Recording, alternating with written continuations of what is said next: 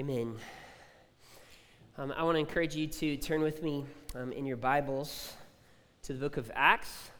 If you have been with us over these last several months, you know we have walked our way through the book of Acts. We took a break for the summer to be in the Psalms, and last week we returned to this early Christian narrative, the book of Acts. And tonight we're going to look at a scene from Acts chapter 26.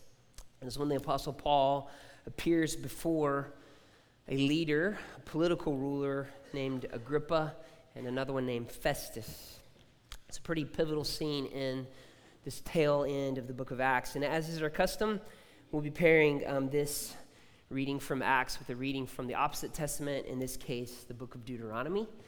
The Deuteronomy reading will be short, the Acts reading will be lengthy. So I want to encourage you to listen closely to this God's word. Deuteronomy chapter 31, verse 6. Be strong and courageous. Do not fear or be in dread of them. For it is the Lord your God who goes with you. He will not leave you. He will not forsake you. In Acts chapter 26, beginning in verse 1. So Agrippa said to Paul, "You have permission to speak for yourself." Then Paul stretched out his hand and made his defense. "I consider myself fortunate that it is before you, King Agrippa, I am going to make my defense today against all the accusations of the Jews, especially because you are familiar with all the customs and controversies of the Jews. Therefore, I beg you to listen to me patiently. My manner of life from my youth was spent from the beginning among my own nation and in Jerusalem, and this is known by all the Jews. They have known for a long time, if they are willing to testify, that according to the strictest party of our religion, I have lived as a Pharisee. Now I stand here on trial because of my hope in the promise made by God to our fathers, to which our 12 tribes hope to attain, as they earnestly worship night and day. And for this hope I am accused by Jews, O king. Why is it thought incredible by any of you that God raises the dead? I myself was convinced that I ought to do many things in opposing the name of Jesus of Nazareth. And I did so in Jerusalem. I not only locked up many of the saints in prison after receiving authority from the chief priests, but when they were put to death, I cast my vote against them. And I punished them often in all the synagogues and tried to make them blaspheme. And in raging fury against them, I persecuted them, even to foreign cities. In this connection, I journeyed to Damascus with the authority and commission of the chief priests. At midday, O king, I saw on the way a light from heaven, brighter than the sun, that shone around me and those who journeyed with me. And when we had all fallen to the ground, I heard a voice say to me in the Hebrew language, "Saul, Saul, why are you persecuting me? It is hard for you to kick against the goads." And I said, "Who are you, Lord?" And the Lord said, "I am Jesus whom you are persecuting, but rise and stand upon your feet, for I have appeared to you for this purpose, to appoint you as a servant and a witness to the things in which you have seen me, and to those in which I will appear to you, delivering you from your people and from the Gentiles to whom I am sending you, to open their eyes, so they may turn from darkness to light and from the power of Satan to God, that they may receive forgiveness of sins and a place among those who are sanctified by faith in me. Therefore, O King Agrippa, I was not disobedient to this heavenly vision, but declared first to those in Damascus, then in Jerusalem, and throughout all the regions of Judea, and also to the Gentiles, that they should repent and turn to God, performing deeds in keeping with their repentance. For this reason, the Jews seized me in the temple and tried to kill me. To this day, I've had the help that comes from God. And so I stand here, testifying both to small and great, saying nothing but what the prophets and Moses said would come to pass, that the Christ must suffer, and that by being the first to rise from the dead, he would proclaim light both to our people and to the Gentiles. And as he was saying these things in his defense, Festus said with a loud voice, "Paul, you are out of your mind. Your great learning is driving you out of your mind." But Paul said, "I am not out of my mind, most excellent Festus, but I am speaking true and rational words. For the king knows about these things, and to him I speak boldly. For I am persuaded that none of these things has escaped his notice, for none of this has been done in a corner. King Agrippa, do you believe the prophets? I know that you believe." And Agrippa said to Paul, "In a short time you persuade me to be a Christian?"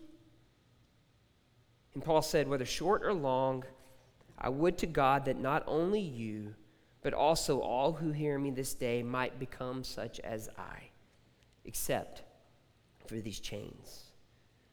Then the king arose, and the governor Bernice, and those who were sitting with him. And when they had withdrawn, they said to one another, "This man is doing nothing to deserve death or imprisonment." And Agrippa said to Festus, "This man could have been set free if he had not appealed to Caesar." This is the word of the Lord. Let's pray together. Lord, in your kindness and in your mercy, we pray that in this moment you would do the thing that only you can do, and it's the thing that you have promised to do in moments like these. And that is by the power of your Spirit that you would shine light on this, your word. Lord, would you shine light on the words that I've prepared? And would you use these words to great effect in our hearts and in our souls tonight? It's in the name of Jesus Christ, our Lord, that we pray. Amen. Amen. So recently this summer, a couple months ago, or I guess a few weeks ago to a month ago, the Busby family, so this would be Mandy and I and our children, along with another family and friends of ours, went to a water park in Coleman. Now, I don't know what you're thinking about when you think of a water park in Coleman, but it's not what you're thinking. It's great. This water park is incredible. And me and my boys, Henry and Leland, we were on the slide.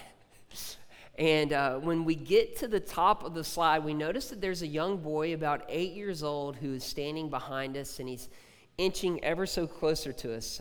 He was really wanting to get up this slide and up these stairs, and if we didn't kind of quickly move up the stairs, he would poke us and tell us to keep going.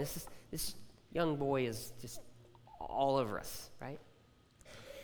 At one point, we look back at him, and I promise you, out of the blue, he looks at us, 8 years old, and says, "Where do y'all go to church?"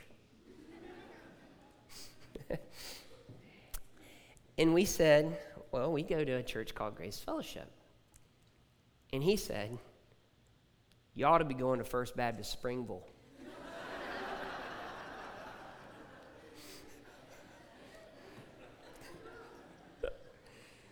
And we looked at him and said, "Well," and I think one of my boys said, "Well, our dad's the pastor, so we have to go to Grace Fellowship." And the boy just looked back and was like, kind of like, "You don't have to." It was bold.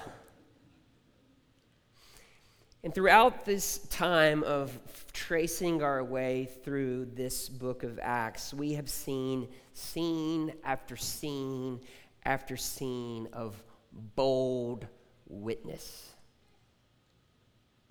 In tonight's text, we get to, for the book of Acts, as far as the book of Acts is concerned, kind of peak bold witness. See, all the roads of the book of Acts, at least when Paul's journey is taken up in Acts chapter 9, all the roads of Paul's life and ministry throughout this narrative is making its way to this moment where he is finally called before the rulers of the day to give defense of his ministry. So we have boldness here. And I think this text is supposed to tell us at least something about bold witness. But I don't think that's the only thing this passage does. So let me tell you another sort of vignette story. I'm a pastor, which means all day long I do lots of different things, including preparing sermons, but perhaps the way I spend the vast majority of hours in my week is sitting down and talking with folks from our church, one-on-one, about Christian faith. And in almost 7 years of doing this, it never ceases to amaze me that when I'm sitting down having a conversation about Christian faith with someone from our church or other places for that matter, it never ceases to amaze me how many times in the conversation about Christian faith I feel the need to lean across the table to touch my friend on their arm and simply say to them, "But you know, that's really not what Christians believe."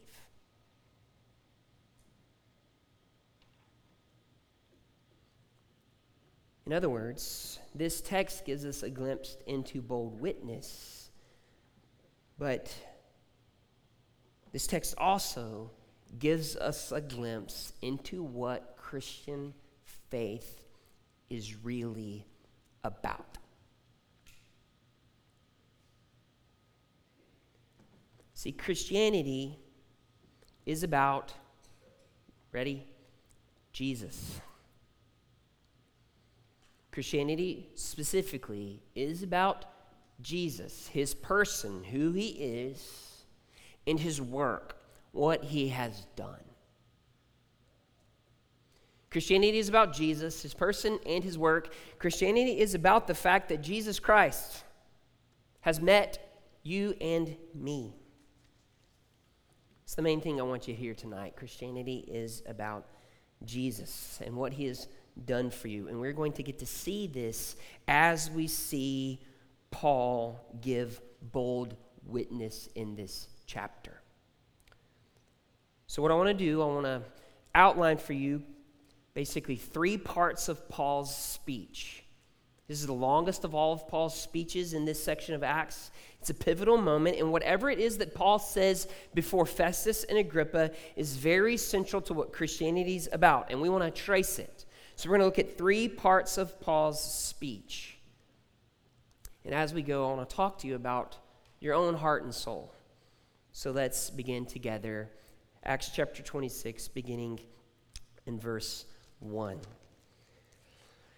So Agrippa said to Paul, "You have permission to speak for yourself." Then Paul stretched out his hand and he made his defense. He begins by saying, "I consider myself fortunate that it is before you, King Agrippa, that I am going to make my defense today." How did we get here? Well, last week when we looked at Acts chapter 21, we learned that Paul decides he's going to boldly go to Jerusalem. He's warned by prophetic vision that it's not going to go well for him there, that he will be bound. And from that moment forward, it unfolds just like that. He goes to Jerusalem, he's bound. He becomes a prisoner. And the chapters that precede from Acts 21, 22, 23, 24, 25 is essentially Paul having to go before these different levels of government and civic leaders to give defense for his ministry. It happens in chapter 21, it happens in chapter 22, it happens in 23, it happens in chapter 24. In chapter 25, Paul wants to give defense, but he realizes that he's being treated unjustly by the laws and the customs. So he appeals to Caesar. I want my case to be heard all the way up through the Roman justice system. See, Paul doesn't think he needs the government rulers to be on the same page with him to bear witness, but he definitely wants to use the laws and the customs. He wants to use the structures of justice and righteousness in order to preserve his opportunity to witness to Christ, and he's not afraid to do that. He says, I want my case to be heard through the Roman system. And it begins, that whole process begins with him standing now before a Roman governor named Festus. This is someone who was a figure a lot like Pilate. And then he's going to testify before a figure named Agrippa. Agrippa is a great-grandson and son of the Herods. The Herod that seek to put Jesus to death in his infancy. The Herods who put Jesus on trial. The Herods who behead John the Baptist. The Herods who killed James earlier in the text, or in the book of Acts. So he's appeared before both sort of Jewish power and Roman power combined. And here's the first part of Paul's speech. If I were taking notes, I'd write part 1, and then I'd write to the side, Jesus met me. See, Paul begins his speech by saying, listen, Jesus met me. Look at verses 4 and 5. Paul begins by talking about his personal encounter with Christ. My manner of life from youth, spent from the beginning among my own nation, Jerusalem, is known by all the Jews. They have known for a long time, if they're willing to testify, that according to the strictest party of religion, I have lived as a Pharisee. Paul's given kind of a flyover of his life. He's saying, everyone who's accused me knows that I was indeed a Jew of the strictest sense. I was actually a Pharisee. He goes on in verse 9. Listen to what he says. I myself was convinced that I ought to do many things in opposing the name of Jesus of Nazareth, and I did so. I not only locked up many of the saints in prison, but after receiving authority, and when they were put to death, I even casted my vote against them. Paul's just telling his history and his story here. Saying I was a Jew, I was a Pharisee. And by the way, I even did everything possible to oppose the name of Christ. This is Paul's way of saying, I didn't believe this stuff. I didn't want to believe this stuff. I didn't want to follow him. I was not interested in that. In fact, I was opposed to it. But then in verse 14, he says, I was on this road, and I heard a voice saying to me in the Hebrew language, Saul, Saul, why are you persecuting me? It's Paul's way of saying, Jesus Christ met me. So what was I supposed to do?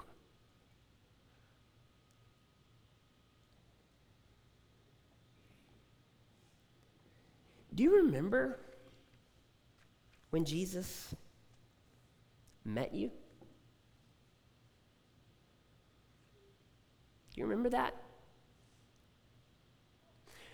For some of you in the room, it's a sudden moment when Christ met you. It's a lot like the Apostle Paul. I could look around the room and I can pick out some of those people here tonight. For some of us, it's a more gradual kind of introduction. It began perhaps at baptism. And began to meet Jesus slowly but surely in Sunday school classes and at different things. You began to meet Christ. For some of you, Jesus met you in a fresh way with his fresh grace and mercy, even this week. See, Christianity is about Jesus, and it's about him having met us. It's noteworthy that Paul's witness focuses so much energy on the ways in which the resurrected Jesus met him. I have a mentor and professor from seminary who has this dramatic story of having met Christ. He was basically, it's a long story, but he's in the floorboard of a car at his lowest possible moments. And he says he remembers crying out, Lord Jesus, if you were real, if you were there, then I need your help. And the Lord Jesus met that professor of mine on that roadside. Several years ago, I got to go to this pastor's conference in New England, and it was interesting because this pastor's conference of a relatively small amount of pastors. There's like 30 pastors in the room. They're all from New England. I'm the only one from Birmingham. All 29 of them came to faith in Christ in adulthood. And listen to this. Listen to what happened. Every one of them, without exception, somebody told them the truth about Christ, who he is and what he's done, and without exception, every single one of them, Christ met them in that moment, and they came to faith in Christ. So Christianity is about Jesus having met you and me. But it's more than just that. It's also about this Jesus who meets you and me. This Jesus has done some things for you and me. And this is kind of part 2 of Paul's speech. I would write part 2, and then in Paul's words, Jesus has done things. Look with me at verse 22. Paul goes on to say, "To this day I have had the help that comes from God.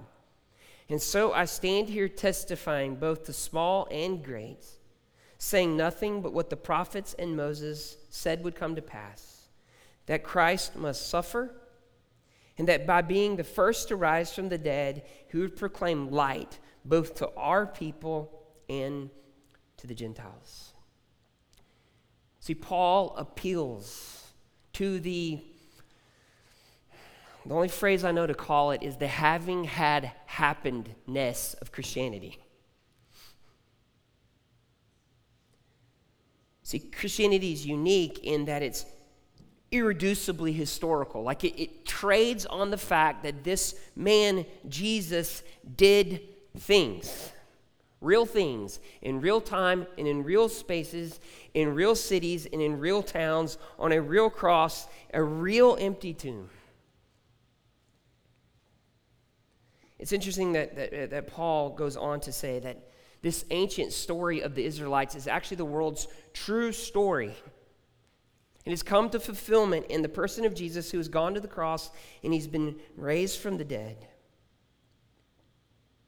See, Paul wants Agrippa to know and Festus to know that this Jesus met him personally, and this Jesus who met him personally had accomplished some things for him. And that's incredibly important. Y'all, there was one night that Mandy and I were lying in bed together. This is several years ago.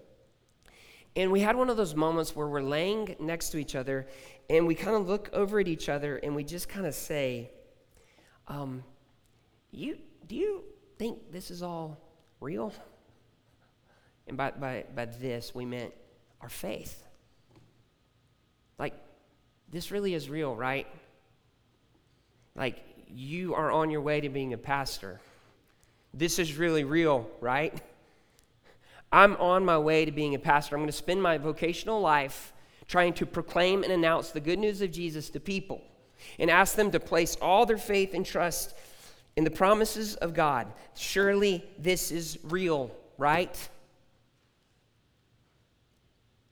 I wonder if you know what I mean.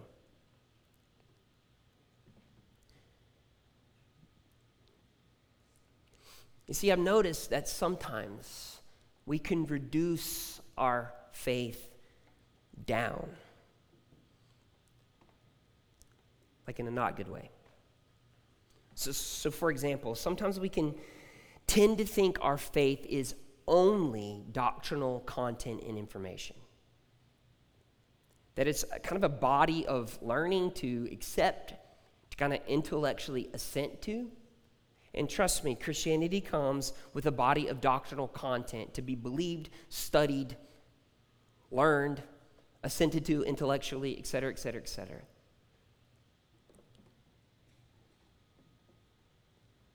But it's more than that. Or secondly, I've learned that sometimes we can reduce our faith. And I mean not in a good way. But we can reduce our faith to kind of simply like a moral ethic or standard or way of living. Like either we're doing good things and that's good, or we're doing bad things and that's bad. And that's sort of the extent of our faith.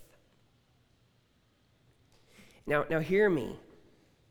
Our faith comes with an ethic to live, a way of living in this world, a moral code, etc., etc., etc., etc. But see, it's more than just that. Or perhaps I've learned that we can reduce our faith down, and I don't mean in a good way. We can reduce our faith down to sort of just spiritual experience. The feeling of whatever a person should feel if they're feeling like they're close to God. And if we feel the feeling, we feel like we're close to God. And if we don't feel the feeling, we feel like we're not close to God. And hear me, our faith comes with experiences. I mean, I just mentioned one where Christ meets you and me. It comes with moments of emotion. But see, it's a lot more than that. Have you ever noticed how the feeling of spiritual experience you can get from other places, not the church? You can feel the feeling of emotional experience at the gym.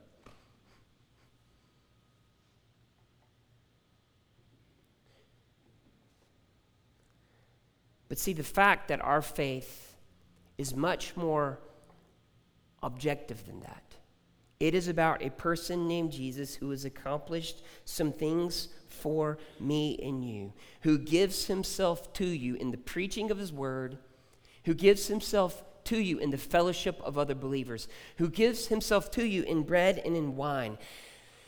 See, the certainty of those things can really steady you in dark places.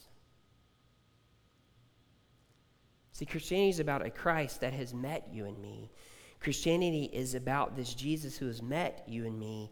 This Jesus has done things for you and me. And Paul is here boldly testifying to it. He's gone to the cross. He's been raised from the dead. And he's not afraid to boldly proclaim it. Which leads to the third part of Paul's speech.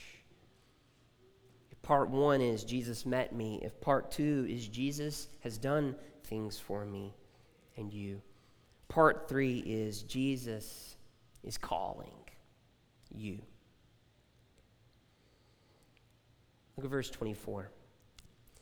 And as he was saying these things in his defense, Festus said with a loud voice, Paul, you're out of your mind. Your great learning is driving you out of your mind. But Paul said, I'm not out of my mind, most excellent Festus, but I am speaking true and rational words, for the king knows about these things. See, Festus is a Roman governor. All this talk about the promises of God through the Jewish people, and all this talk about a Savior that would suffer, and all this talk about the resurrection from the dead one day, and all this stuff to Festus is just kind of like Jewish religious mumbo-jumbo crazy talk.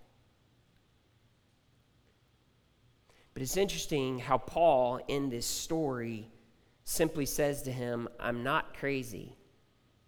And then he turns the attention to Agrippa. See, Agrippa, even though he has been educated in Roman courts. See, Agrippa is a Jewish person. He knows these things.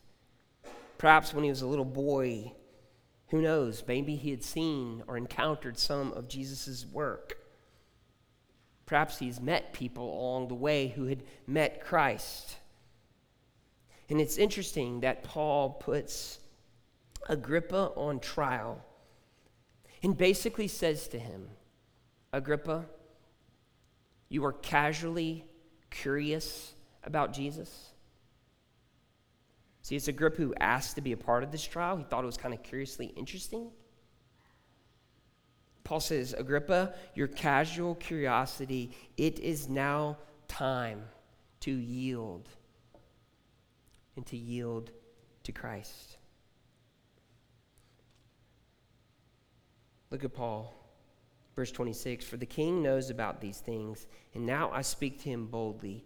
For I am persuaded that none of these things has escaped his notice, for this has not been done in a corner. King Agrippa, do you believe the prophets? I know you believe.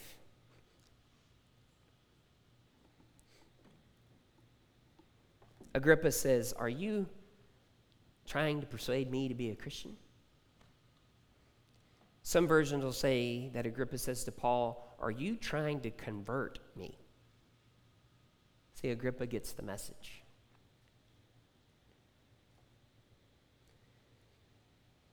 Paul goes on to say in verse 29, whether short or long, I would to God that not only you, but also all who hear me this day might become as I am.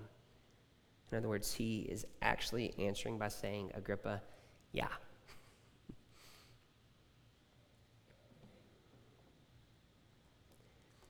And it's interesting that we don't really see Agrippa yield. From this moment, he will simply walk off the pages of the biblical story. And I think Luke frames it that way on purpose, as a storytelling technique. See, because when you read a text like this, you suddenly see that you are Agrippa, right? That the message of Jesus has now been pointed to you, and it's Luke's way of saying, O reader of my story, what about you? If Agrippa won't listen, will you listen? If Agrippa decides he's not interested, are you interested? If it was time for Agrippa to move from casual curiosity to Jesus, is it time, O reader, for you to do the same thing?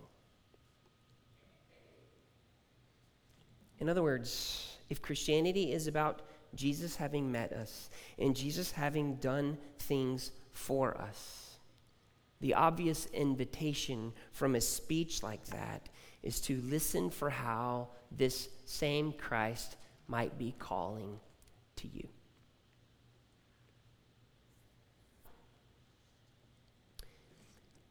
I do wonder if perhaps in a room this size, there are those who've been kind of casually curious about Jesus, but in no substantial way yielded to his lordship.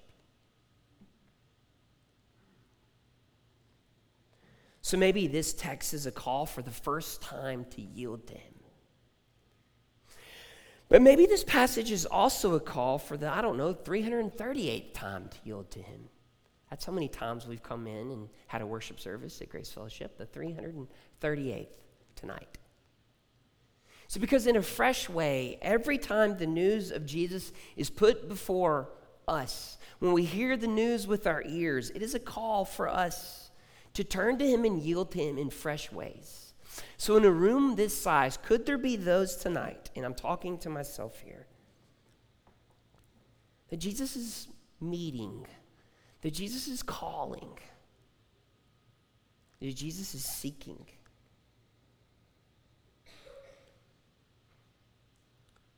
See, Christianity is not about a feeling whatever we're supposed to feel.